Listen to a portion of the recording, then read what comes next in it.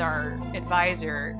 And so after student council one morning, we had meetings every Tuesday morning, she came up to me and she said, if this comes to a tie, how would you vote?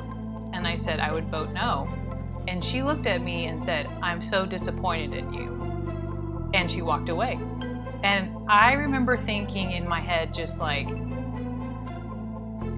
I just was, at that time being so young and, you were very much trying to kind of explore and figure out who you were.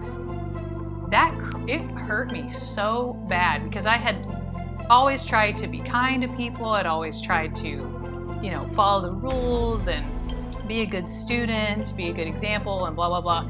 And this one issue was going to be the issue that caused my advisor to now no longer respect who I was as a person. To hear more of my interview with Ann Gummalla, search The Joe Mobley Show wherever you listen to podcasts. The show launches Monday, November 30th. I hope to see you there.